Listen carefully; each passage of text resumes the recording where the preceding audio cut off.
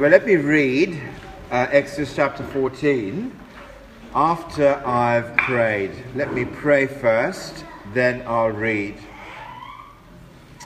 Our Father, we can easily say that you are powerful, but please, Holy Spirit, help us tonight to take in how true that is by speaking to us from the Bible, so that we might, in a new way, believe in you and believe in your servant, the Lord Jesus. And we pray that in his name. Amen. Amen.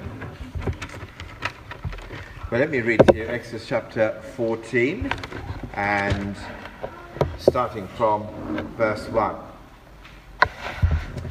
Then the Lord said to Moses, "Tell the people of Israel to turn back and encamp in front of Pi-Hahiroth, between Migdol and the sea, in front of Baal-Zephon, and you shall camp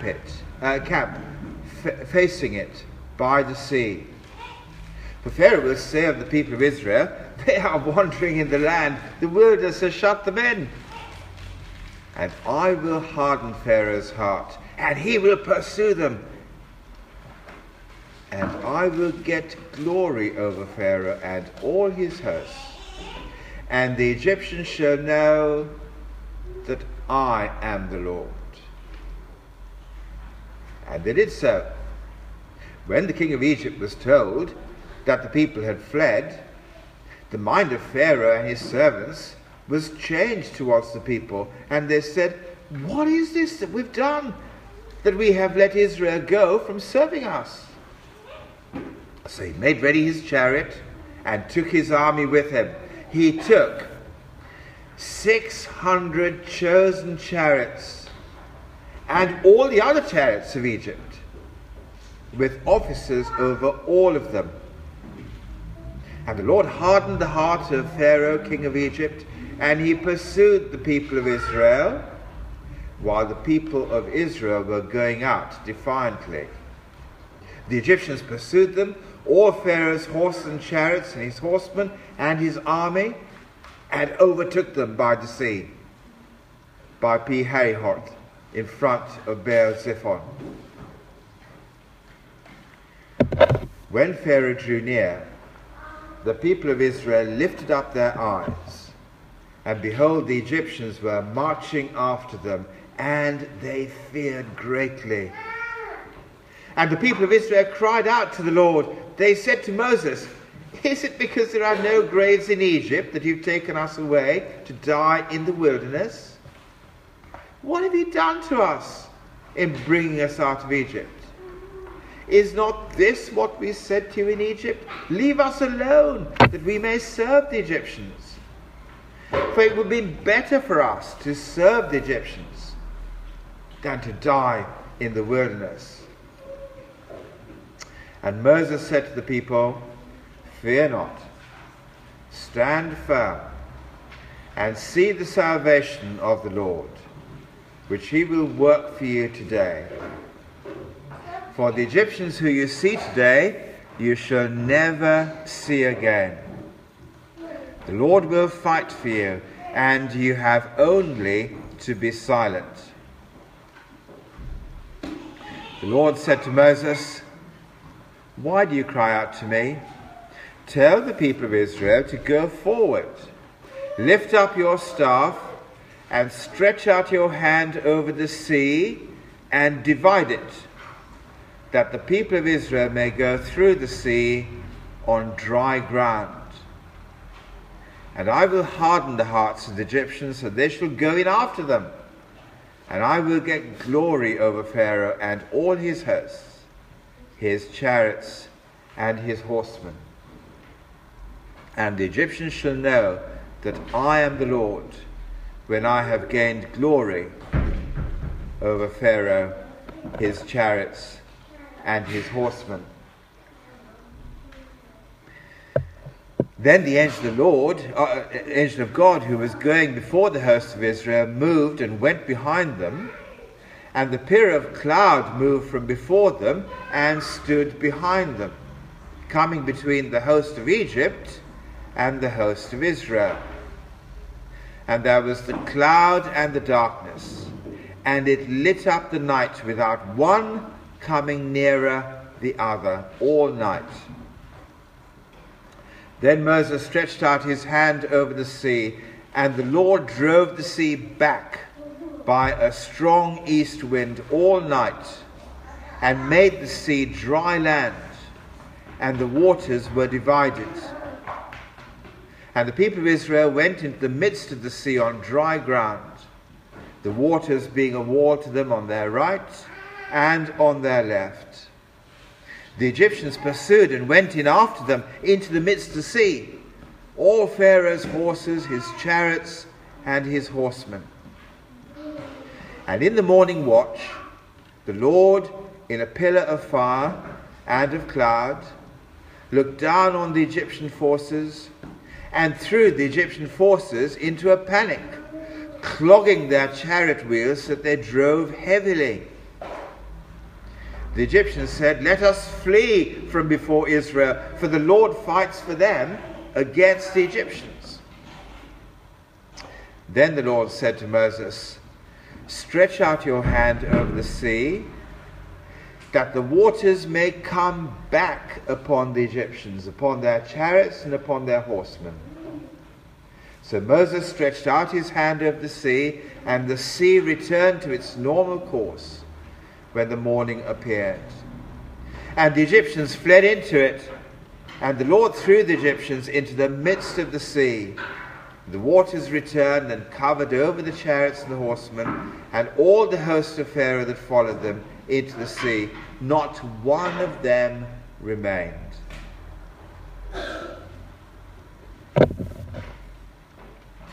But the people of Israel walked on dry ground through the sea, the waters being a wall to them on their right hand and to their left.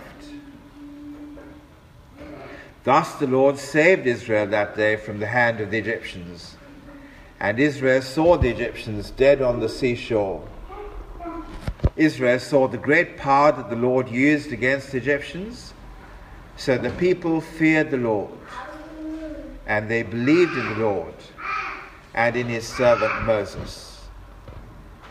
Now we'll stop there for a moment, and I think the children are going to go out into their little group, and maybe they'll take 2 adults with them this time, because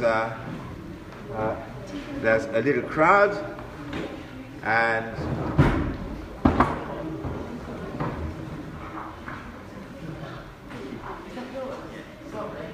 they'll be heading off, and we'll be left on our own.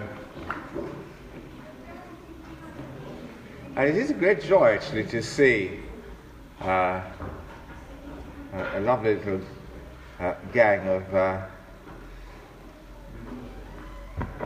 young folk heading to create havoc for Hannah and Debbie and whoever else happens to be with them. But we'll have some peace and quiet for a minute, shall we? And enjoy what this part of the Bible has to tell us. And as we pray and as we pick up our Bibles, let me come into it with a question. Why does God have enemies? Because he does seem to have quite a few of them if you read the Bible. I mean, even if you go to the start of the Bible, where everything is made perfect, how is it that in this perfect world that God made, there is Satan? Why does God have an enemy right from the start and all the way through? But the Bible doesn't tell us the answer to that question in the first book, Genesis, where you meet Satan in the third chapter. But I wonder if this second book of the Bible and the bit that we've read tonight might be helpful to answer that question. Why does God have enemies? Because actually the king of Egypt, well, he's not Pharaoh, but he does what Satan does. He seeks to keep God's people as slaves, and is happy to destroy them if they try and escape. And the lesson from Exodus chapter 14 is that if you want to see the greatness of God's power, you will only see how powerful God is if you also see how strong his enemy is, and if you also see how weak his people are.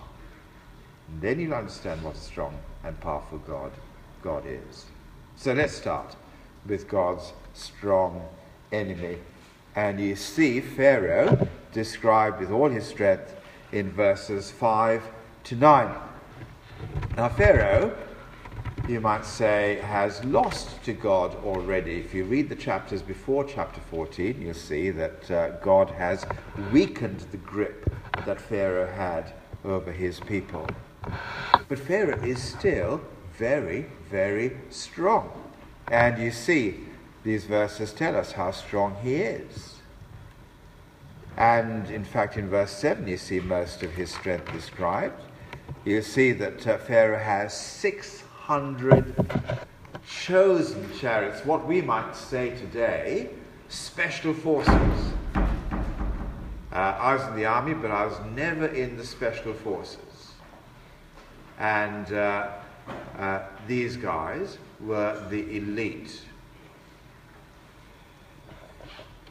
And there were other chariots too, if you look at verse 7. Now, chariots is not a small thing. Egypt is the superpower of their day. And in the way it worked in modern warfare in those days, if you had chariots, you won every single battle you were in, because they were the latest invention, the newest war machine. And they had enormous speed compared to the foot soldiers. And as they shot past you, they could kill on the move because they fired arrows. And you could never hit them, they could hit you. So they were a devastating force to have in your arsenal. But they weren't alone. There were trained officers, you can see in verse 7, people who were skilled, Sandhurst's best, leading all that was going on the battlefield in verse 7. And even that, if that wasn't enough, alongside them was the entire might of the Egyptian army. If you look at verse 9, the whole army is there. In today's language, that would be like the whole American military force turning up against you in massive number, bristling with weapons. So you can see how these guys are up against the strongest enemy. And then you will see that they themselves are the weakest people. You see that in the next part, in verses 10 to 14. And that's who we're introduced to you next. If you look at verse 10, you will see that they are panic-stricken and they feared greatly. Now, they are God's people. They are crying out to God in verse 10, but there is absolutely no faith, because they don't think God has any chance against Pharaoh. Because in verse 11, if you look, they all expect to die. They are completely without faith and without hope. And they don't like God much because he's the one who's given them a bad leader. They knew they should never have let Moses raise their hopes for escape in verse 12. Why? If only they'd accepted their weaknesses and they stayed in Egypt and they kept serving the Egyptians as slaves, they'd be all right. They are absolutely without any desire to fight and resist. And you can see in verse 13, they don't offer any resistance at all. They are just there. Their only part would be to be helpless spectators. in all that was going to happen after that. They were so scared they did nothing apart from that. Now, let's not be hard on them, because if you were here last week, you'll know that God kept them from going near the Philistines because they would have been scared of the Philistines in chapter 13, verse 17. And therefore, it's no surprise that they are absolutely panic-stricken by a force that is a whole lot stronger than the Philistines that would have scared them in the last chapter. So they are weak people, and you get a great smell of fear in their weakness as you look at these verses and think.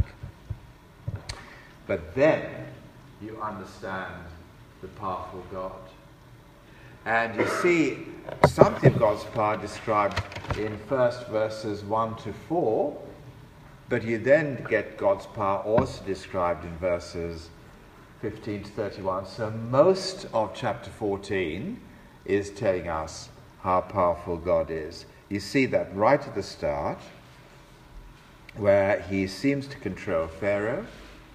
You see that in the middle, where he seems to control creation. You see that at the end, when all his enemies are destroyed.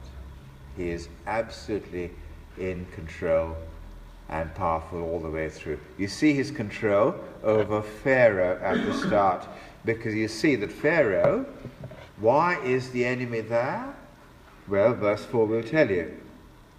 It is because God controls him, and he will get glory over Pharaoh and all his hosts. And in case you missed that, it's there again in verses 17 and 18. I will harden the hearts of the Egyptians, they'll go in after them, and I will get glory over Pharaoh and all his hosts, his chariots and his horsemen.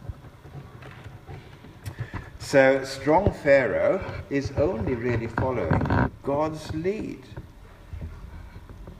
There he is, God, in chapter 40, verse 1, and he gets the people to turn back. Hey, that puts them within Pharaoh's reach once again. And guess what? They've put themselves in the one place from which they won't be able to escape, because they've got the sea. And they can't do anything about that. Looks like they've got their maps upside down and they've got themselves entirely in the wrong place.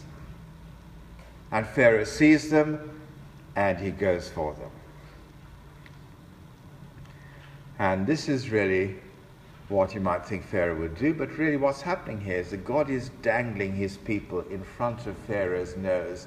If you're from Iran or from anywhere else, you may not know that the English have a fantastic little game where we don't go horse racing in Dagenham because we can't afford it, but we go dog racing. We have greyhounds.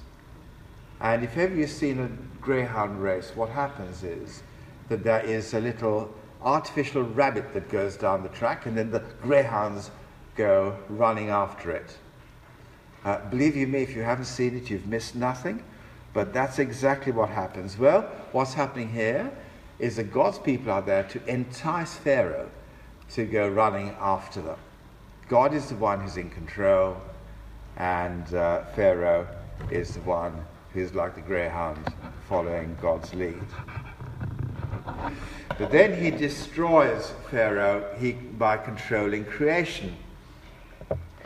And what happens is the sea gets separated from the dry land. You heard that, didn't you, in the reading? Well, what happened in the front part of the Bible, in the very first chapter, when God made the world, he did this. He divided the sea from the dry land. And so what you've got here is a very, very powerful replay of creation. God does this with the sea. He separates the water from the dry land in verse 21. God is showing his great power in his ability to reproduce creation. And then he shows his great power to, if you like, uncreate what's going on. In verse 27, the water is allowed to, the separation is removed, and the water returns, and life is destroyed. So what you're seeing really here is a creator God doing what only he can do. You wouldn't be able to do this. I'll tell you what, if you want to try this out when you get home, why don't you get a bowl of water and a couple of hairdryers and see if you can make the Red Sea effect happen. It won't be very Exodus-like in your kitchen if you try it, I can promise you. But God wonderfully makes this happen. Now, of course, there are always people who are going to say, what happens in the Bible, you don't really want to believe it because it's just not true. When I was in school and I did RE, that's exactly what my RE teacher said all the time. But really what happened here is worth believing as absolutely true. It's on the same score as the Battle of Hastings or as Neil Armstrong putting his foot on the moon. It's as true as that. There's a story told about a person who tried to say it wasn't true. And he was an unbelieving person, but he happened to be reading this chapter to a church of American Africans. And so he read this chapter, and someone in the church shouted out, "Praise the Lord, God leading all them people through the deep water and keeping them safe. Praise the Lord, what a mighty miracle." And the bloke, who's a bit of an unbeliever, said, "No, he wasn't like that, really. I know you see it's called the Red Sea here, but really it was the Reed Sea. It wasn't that deep. And what you had was really a bit of marsh ground, and the tide was out, and so they were able to walk out, really wading out in only about 6 inches of water." And the same voice in the church shouted out, "Praise the Lord, that the Lord should drown all them Egyptians in just 6 inches of water. What an amazing miracle. Praise the Lord." Yeah, people will say that the Bible isn't true. But the truth is, it is.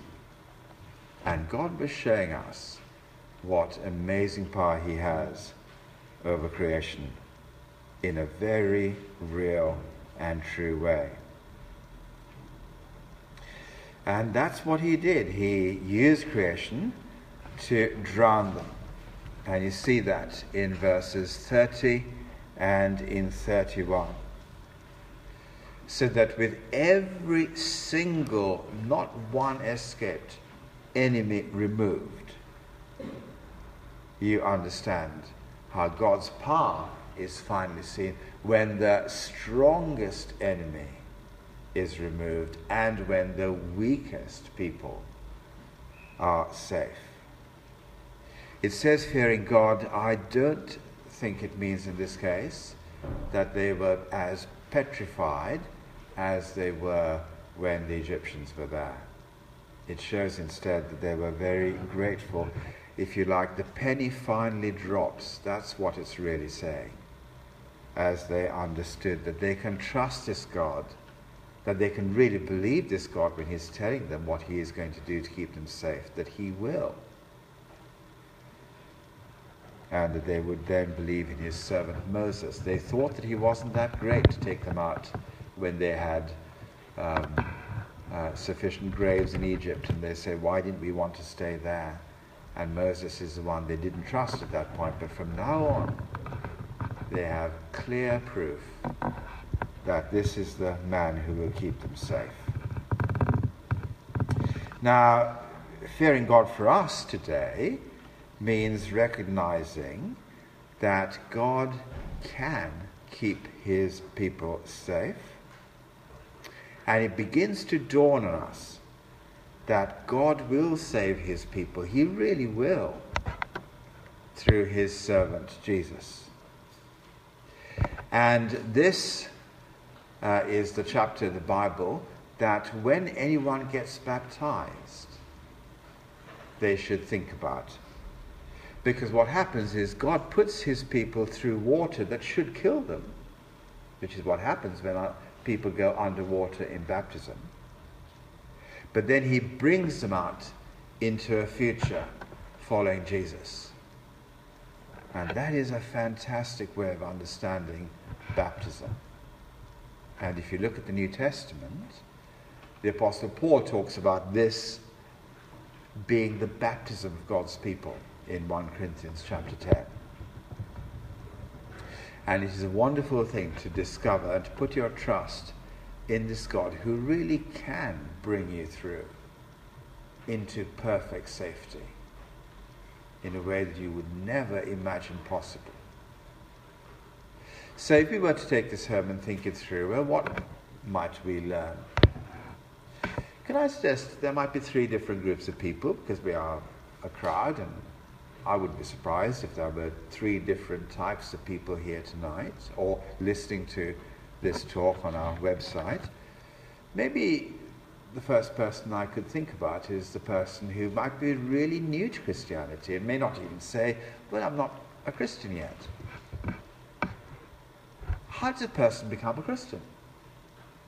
It's easy to think that it happens when you drift into church on Sundays and catch a Sunday habit and so you go to church and therefore you must be a Christian. I think actually it's something deeper that needs to happen. And the deeper thing that needs to happen is that we need to grow great humility in ourselves, to see ourselves, if we're not one of God's people, to see ourselves as Egyptians. And it takes a great amount of humility to see ourselves, actually, we're starting off as an enemy of God. That's what the Egyptians were. It's very humbling to see ourselves like that. But when we see ourselves like that, and only when we see ourselves like that, we can plead with God to change us so that we no longer are any of his enemies, but we become one of his friends. And it's important for us to have that conversation with God, because he is able to save people. And anyone who calls out to him to do that will become his friend and be safe.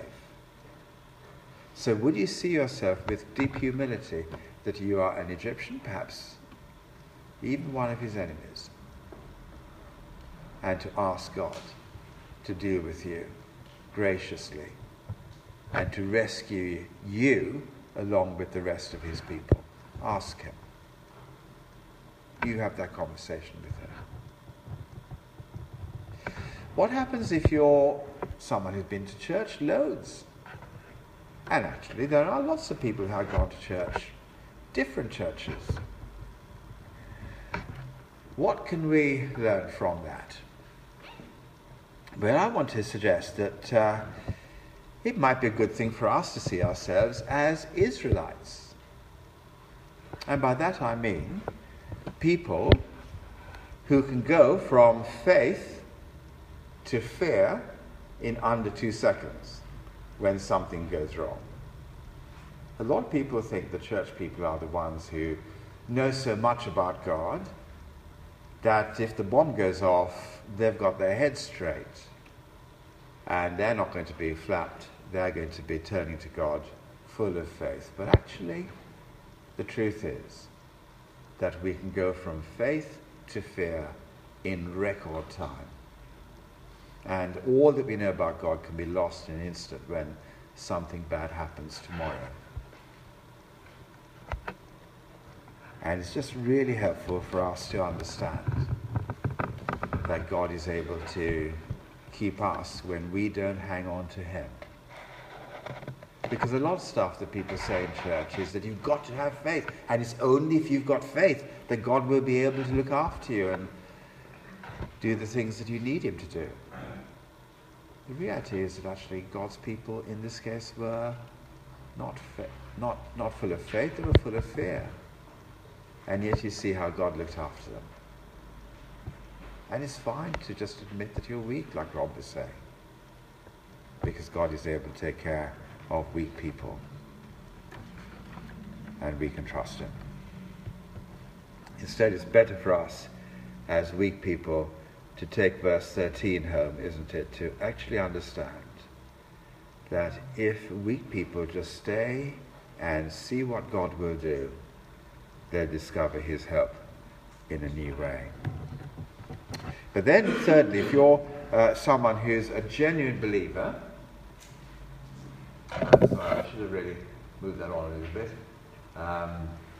But if you're someone who's a genuine believer, and it may be that you're someone who very understandably will think that enemies spoil our view of God's greatness. How can God be great if there are enemies around?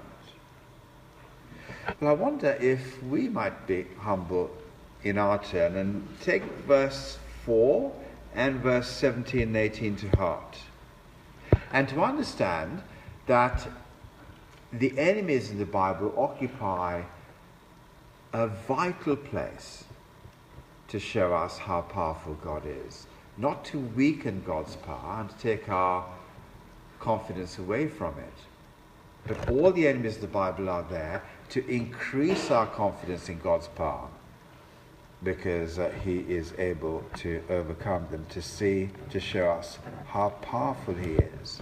So the devil in the Bible is absolutely essential.